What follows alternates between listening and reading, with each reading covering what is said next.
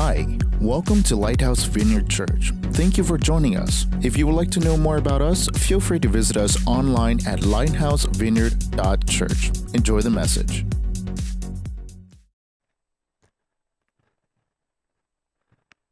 Hello, everyone. My name is Clint Schwartz. I'm the lead pastor here at Lighthouse. Thanks for joining us today. I get to start off today by giving an update on our previous mission trip, our last mission trip. Just a few weeks ago, we went to Africa, to northern Uganda, to bless the New Generation Dreamland Children's Home. There's about 103 orphan children there that we have been doing ministry with for several years. And so we had a team of 9 of us that went. This is our team. But what was interesting is that we had 18 suitcases that went with us. That was kind of a challenge. So each traveler had their own suitcase, and then we had another one full of games and prizes and candy and toys and a lot of crafts and things like that, so we could actually invest into the kids when we got there. So we had a bunch of suitcases. One of the first things we did when we got there was to do some art projects with them. They love painting and drawing. They don't get a chance to do it very often. So we bring all of the paints along and the supplies, and we let them do that. They also created jewelry. That was the first time we've had them do this before. So we brought along tools and supplies so that they could create jewelry. And we ended up selling, or they ended up selling some of that jewelry back to us. And we're going to sell that to you here in a little while. So I'll talk about that in a second. We also bought them new clothes. This is a picture of when the bundles of clothes were laid out and they were finding what fit whoever. And then we bought them a bunch of sandals as well. So all of the kids ended up with clothes and sandals. Here's a photo of a couple of them that had it. And I say kids, these are the children that we've been doing ministry with for many years. And so they're growing up, you know. But some of them, even though they might be 19, 20 years old, they're still in like middle school. So their education lagged behind. And so we're in that process of educating them. While we were there, Tony put up new gutters and downspouts to collect water.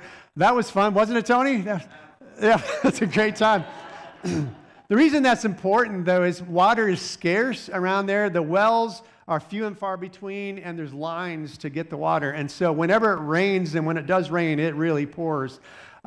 We had these gutters set up along the dormitories to go into those big tanks. Just that tank behind there. That was Tony's project, was to put up some more gutters, set up another tank like that, run downspouts to all of them, repair the ones that were up there, and so he did a great job with that.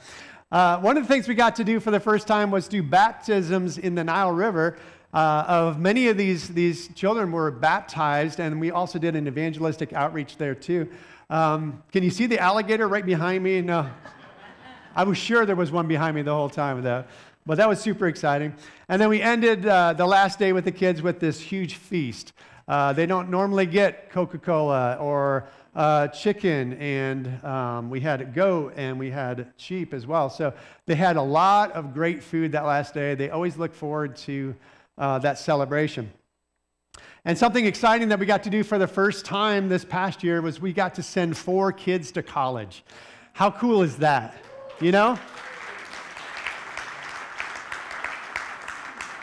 These 4 boys, one of them, James there on the left, he's been there in the orphanage for 15 years. And he came in a desperate situation, may not be alive today if it wasn't for the ministry of New Generation Dreamland. And but we were able to actually get him all the way through school, accepted into college, took him down to college, actually, and got him into school with those other 3 boys.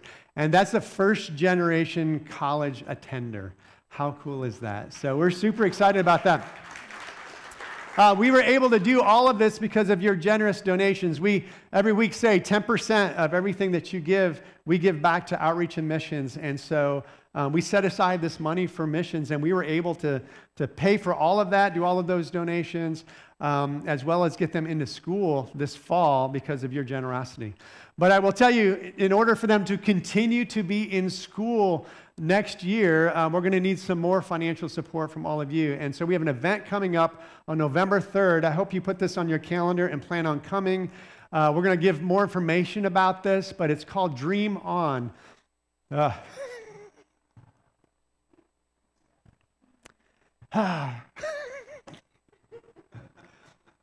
I sat with every kid and asked them what they want to be when they grow up this past trip.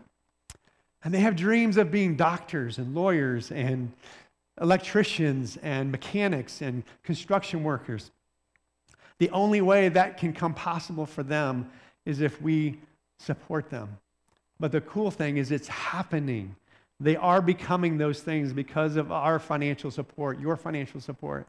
And so in order to keep that dream going, so they can continue to dream on. All right, so they can continue to dream on.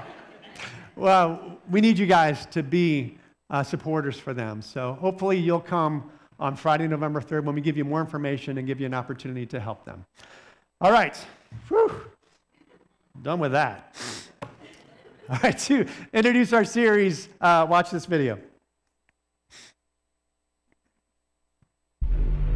Have you ever heard something said so many times that it becomes the truth? The world says many things over and over, and people start to believe them. But Jesus says, if you hold to my teaching, you are really my disciples. Then you will know the truth, and the truth will set you free. So I am super excited about our message series that we're in right now called Truth and Lies. And every week we're taking a look at a lie that is pervasive in our culture today. It's perpetrated as the truth, and then we are cross-examining it with the Word of God, which is the foundation of truth. And so if you missed last week's message when we were introducing the series, I would encourage you to go back and find it online and watch it. It's very foundational for the series.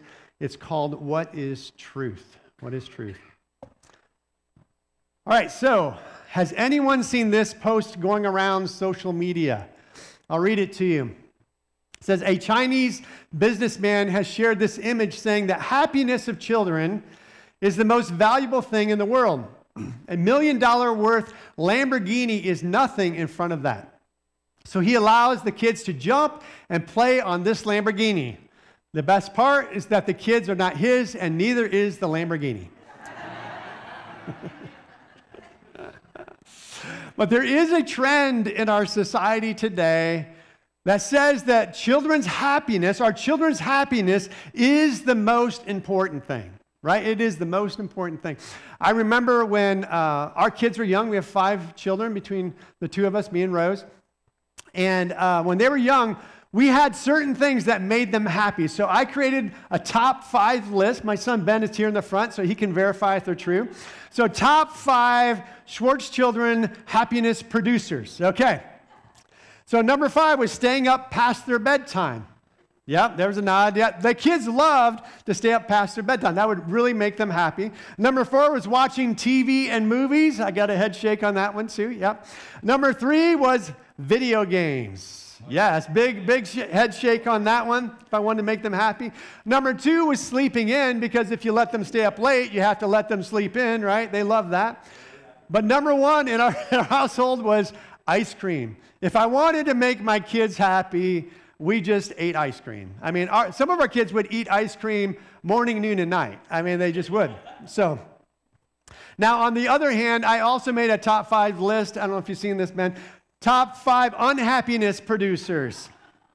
Number 5 was vegetables. Our kids did not like eating vegetables. You were okay with that? Yeah, you're okay with that? Okay. Let's get some broccoli in you, and then we'll see you, all right? All right. Number 4 was doing their chores. They did not like to do their chores. Number 3 was helping in the garden. They did not like sitting there snapping beans or weeding or doing anything regarding the garden. Still don't. Number 2 was doing their homework. That was an immediate way to create unhappiness in my household was to say, go do your homework. And then number one, of course, is discipline. None of my kids were happy after they were disciplined. Not once. Not once. But if the goal for raising my children was just their happiness, I would have just done the top 5, right? The first list, the one that made them happy all the time. But then you wouldn't think that I was a very good parent, would you? If that's all I did was give them ice cream, let them watch TV, and play video games and stay up all night, right? As parents, our children's happiness is important, but it is not the most important thing. It should not be the most important thing. Let me give you another example. I'm taking a group of men to Canada on a wilderness trip in a couple of weeks. And the goal of this trip is to train them to be future leaders of these trips. And let me just assure you, their happiness is not my number one goal, right? Because the reality is that if I want to train them to be leaders, I can't focus just on their personal happiness. I don't think that it's God's goal either on those trips to make us entirely happy. I have a friend who went with me for several years. His name is Joel. And he would go up on these trips. And he loved going up into the wilderness, canoeing and paddling and all those things. But every time it rained, oh man, he would just be mad. He'd be like, I can't believe it's raining. Why doesn't God want me to be happy? I can't believe it. He would just get so mad and angry. Every time he went with me, guess what happened? It rained. I'm sure that God had a bigger plan for his life than just his personal happiness on those trips. I'm not sure he ever got it, but I'm hoping he did by now. Our happiness is not God's main focus. Now, there are people who believe that our happiness is. There are churches that preach that our happiness is the most important. Anyone ever heard of the prosperity gospel? Yeah. Anyone ever attended a church that, you don't have to raise your hand, that preached the prosperity gospel? This is what it is. The teaching that faith, expressed through positive thoughts, positive declarations, and donations to the church, of course, draws health, wealth, and happiness into believers' lives. Basically, the teaching is that God's will for your life is for you to be healthy, wealthy, and happy. And I mean, that would be great if that really was the plan. But unfortunately, what happens is people buy into that, and then when their life isn't full of healthy, wealthy, and happiness, then it shakes the foundation of their belief system. Guys, our happiness is not God's main focus. Several years ago, I was doing marriage counseling with this lady who came in, and she was very unhappy with her marriage. And she was planning on filing for divorce. Now, as I talked to her, I said, all right, so tell me about what's going on. I found out that the husband wasn't abusive. He wasn't mean. He hadn't had an affair. He wasn't unkind. He just wasn't able to make her happy. And so she said something like this in that meeting. She said, I'm not happy, and God, of course, wants me to be happy, so I'm getting a divorce. And she ended up divorcing her husband because he didn't make her happy. See, if we believe in our marriage that our spouse is supposed to always make us happy, right? And if God's plan for us is happiness, then our spouse must not be God's plan for our lives. And that's what she believed. She divorced her husband to try to find happiness. See, I believe it's a lie that all God cares about in our lives is our happiness. Now, I don't think that his goal is to make us unhappy, but God has greater plans in our lives than our happiness. You can turn your Bibles to James chapter 1. That's where we'll be. It'll also be on the screen. James is near the end of the New Testament, right after Hebrews. And the book of James was written by the brother of Jesus. History names him James the Just. That was one of his nicknames. He was also known as Old Camel Knees. Old Camel Knees. And the reason for that was because he spent legend has it, he spent so much time in prayer for the church that his knees became calloused and hard like a camel's knees. So he was known as that. So James loved the church. He loved the church. And so if you look at this chapter, this is how he opens his letter to the church. He says, James, a servant of God and of the Lord Jesus Christ, to the 12 tribes scattered among the nations, greetings. Consider it pure joy, my brothers and sisters, whenever you face trials of many kinds, because you know that the testing of your faith produces perseverance. Let perseverance finish its work so that you may be mature and complete, not lacking anything. James knew that the church was going to go through trials, and so he addresses it right up front. Our message title today is, Doesn't God Want Me Happy? Doesn't he want me happy? Wealthy, healthy, and happy, right? I'm going to give us 3 truths from this scripture, but first let me pray. God, I pray that you would speak through me and to us. Holy Spirit, have your way in our hearts and minds. And God, I pray that you would give me your words to speak. In Jesus' name, amen. Doesn't God want me happy? Well, the truth is life will make us unhappy. It will happen. James starts off his letter and says, consider it pure joy, my brothers and sisters, whenever you face trials of many kinds. So right up front, he's saying, you're going to face trials of many kinds. Not just a trial, not one trial, but trials of all kinds. In fact, the word trials can be translated as adversity. You're going to face adversity. You're going to face difficulties. Life is going to happen, and it's not always going to be good. Jesus went on to tell his disciples something very similar to this. He said this, if the world hates you, in John chapter 15, keep in mind that it hated me first. If you belong to the world, it would love you as its own. As it is, you do not belong to the world. But I have chosen you out of the world. That is why the world hates you. Remember what I told you. A servant is not greater than his master. If they persecuted me, they will persecute you also. Jesus made it clear to his disciples. He said, if you're going to follow me, people are going to hate you. People are going to persecute you.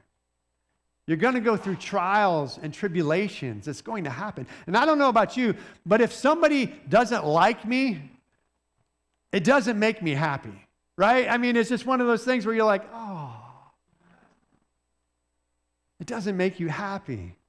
Jesus went on to say in chapter 16 of John, verse 33, he says, in this world you will have trouble. So Jesus is really selling this, follow me thing. He's saying to his disciples, they're going to hate you. You're going to be persecuted. You're going to have all kinds of trouble. Come follow me. Jesus did not preach the prosperity gospel. He preached the truth. And the truth is, this world is going to make you unhappy. You're going to have trials. You're going to have problems in this world. Sometimes you're going to have problems because you simply are a follower of Jesus. Other problems, they just happen. Life happens. So why did his disciples continue to follow him? Why should we continue to follow Jesus if it's going to be hard? There is so much more available to us than just our happiness as a follower of Christ. Here's your second point. The truth is God wants us to be joyful. There's a difference between happiness and joy. James says, consider it pure joy when you face trials of many kinds. See, happiness is found through external circumstances. Let me give you an example. So we went on this 10, 11-day mission trip, and we were tired. We had a 24, 36-hour trip, flight back, all our flights and traveling. And we got to Chicago, and we went to claim our luggage. We had people who were driving to Chicago to pick us up, so we went to go claim our luggage. And 3 of us had the unfortunate experience of having our luggage not show up. So myself and Rochelle and Melissa, we all went and stood there, and everybody else got their luggage. You know, it was these luggage bags that had the nice neon green ribbon tied to them, and ours did not come out on the conveyor belt. And we're like, oh, kind of made us sad. So we logged, and on the drive back, we called and said, hey, our luggage is not here. And so they made us go online, and we logged this delayed luggage report. And they said that they would update us. And you could log in and you could look at an update. Unfortunately, over the next 10, 11 days, there was no updates. Everything looked the same when you went online. So we had to call. But when you would call, it was at least a 30-minute wait, if not an hour. And so Rochelle and myself and Melissa, we got this 3-way text, and we're texting back and forth and saying, did you call this today? And what did they tell you? And all of this. And we started hearing fables from these people telling us where our luggage is. So they said it was still in Uganda. Oh, it was in Brussels. It actually was in Chicago. And then they started saying, it's on its way to South Bend. It will be there today at 12:30. And so I'm like, all right. Rose and I went there, and we watched all the luggage come out, and mine did not come out. I stood there and went, oh. I was happy, and then I was sad. And then Melissa went there, and she did the next round, and she stood there, and they said, it's coming. And all the luggage came out, and it didn't come out. And she texted the group text. She said, I'm standing here with tears in my eyes as our luggage did not show up again. And then Rochelle, she took a tour as well. And again, the same thing, like it'll be there. And it wasn't there time and time again. And so we call, and they kept telling us. And emotionally, we were going from happy it's coming to sad it's not here. Happy it's coming to sad it's not here. Eventually, Rochelle's luggage showed up. They called and said, hey, we're delivering it today. None of us believed it, but it did show up, and she was so excited. She got her luggage, but it wasn't the right bag. She had 2 bags that were lost. One was her personal bag, but the other one was all of the children's artwork and the jewelry and the stuff that we brought back for this event, and it wasn't there, and so she was sad. And then she got another call, and it's coming, and then it showed up, and then she was happy, and then Melissa and I were like, we're really happy for you, but we're really sad on the inside, because hers showed up and ours did not. And so then we heard that my luggage, it was in Chicago. It was in Chicago, but now it was in San Diego. I'm like, oh, now I'm sad. And then they said, no, but it's coming back to Chicago, and then I was happy. And then they said, it's going to show up in Chicago, and I'm like, are you sure? So John Burke and I were meeting at noon, and I said, John, you want to go for a drive? And we'll go stand by the conveyor belt, and talk. And so we went over to the airport, and I stood there, and I'm telling you, like, all the luggage is coming. All of it's coming, and none of it's mine. And I'm like, oh, I'm sad. And then around the corner came this, and I took a photo of it. That's my suitcase. I could not believe it. I had to take a photo. I was so happy, and I was just really talkative on the way back to the church. I was so happy. And then Melissa's like, I'm really happy for you. But she was sad, Now hers got delivered the next day, and so we ended up with all of our suitcases. Praise God for all of that. But I say all of that to just illustrate, like, our happiness was completely determined by our external circumstances, right? I mean, whether it came or not or whatever, it was like our happiness or lack thereof was completely based on our external circumstances. But God wants us to have joy regardless of our circumstances, and it can happen. We can have joy in the midst of trial. James said, consider it pure joy when you're facing trials of many kinds. The words happy or happiness are only mentioned 26 times in the NIV version of the Bible. Joy or rejoice are mentioned 335 times. So if you think about that, over 10 times more. And again, it's not that God doesn't care about our happiness. He just cares a lot more about our joy.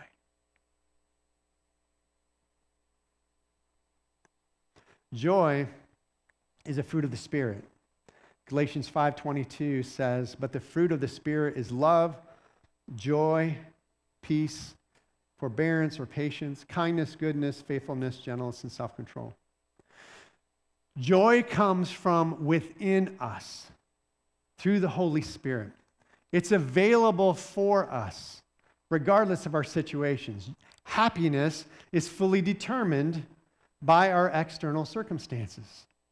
Joy is not. Joy is determined by the Holy Spirit within us. It's available to each of us.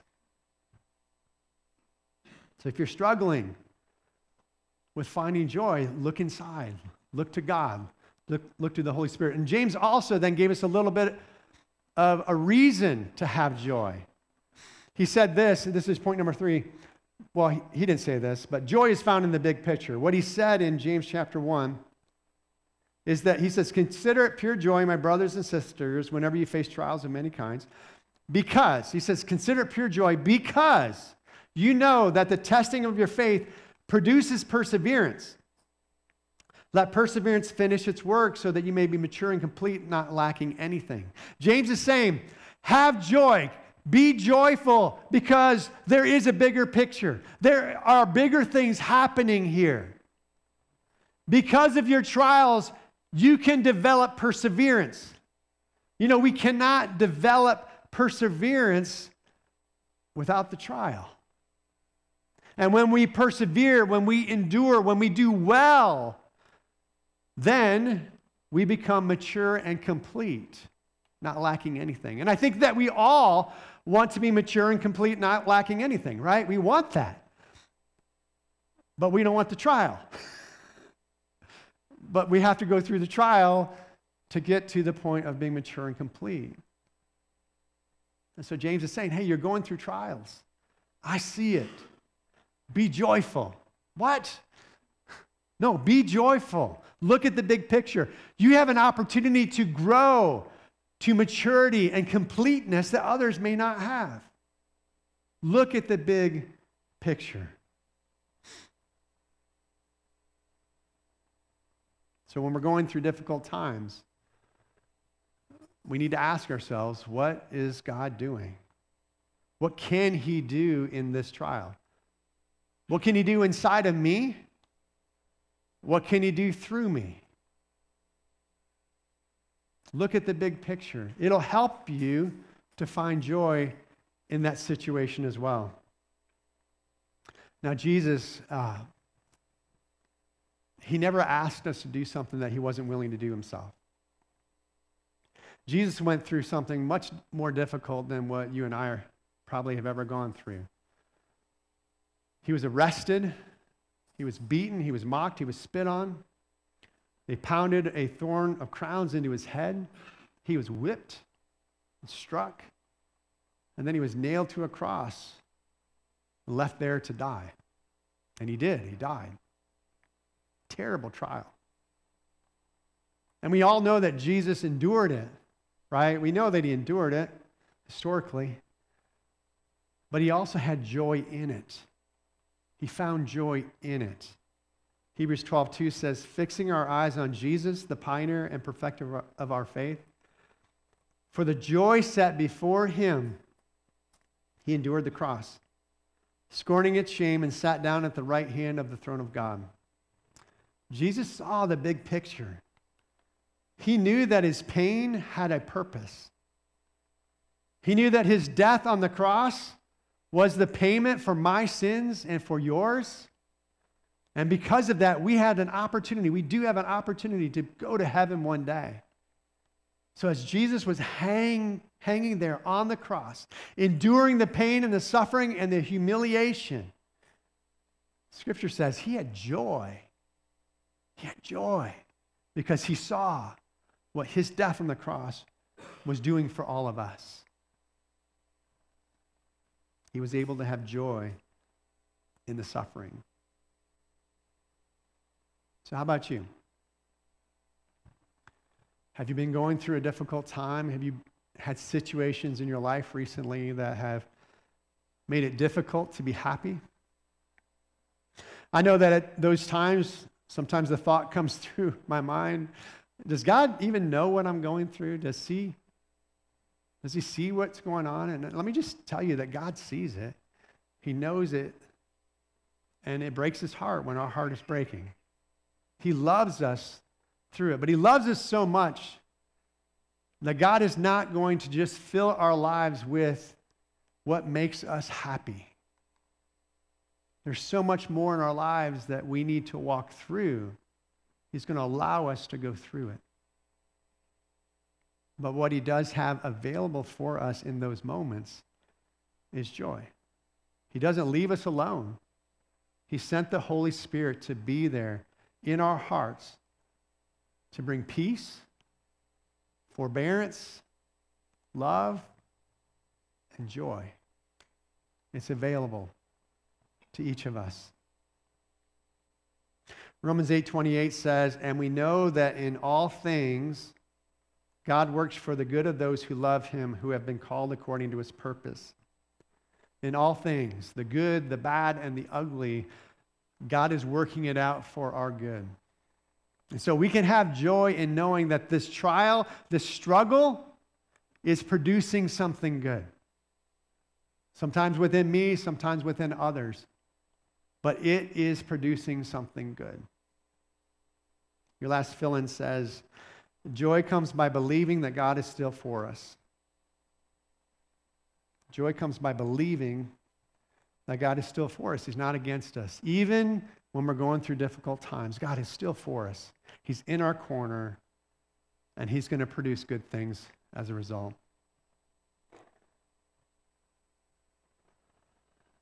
So the truth is, life will make us unhappy.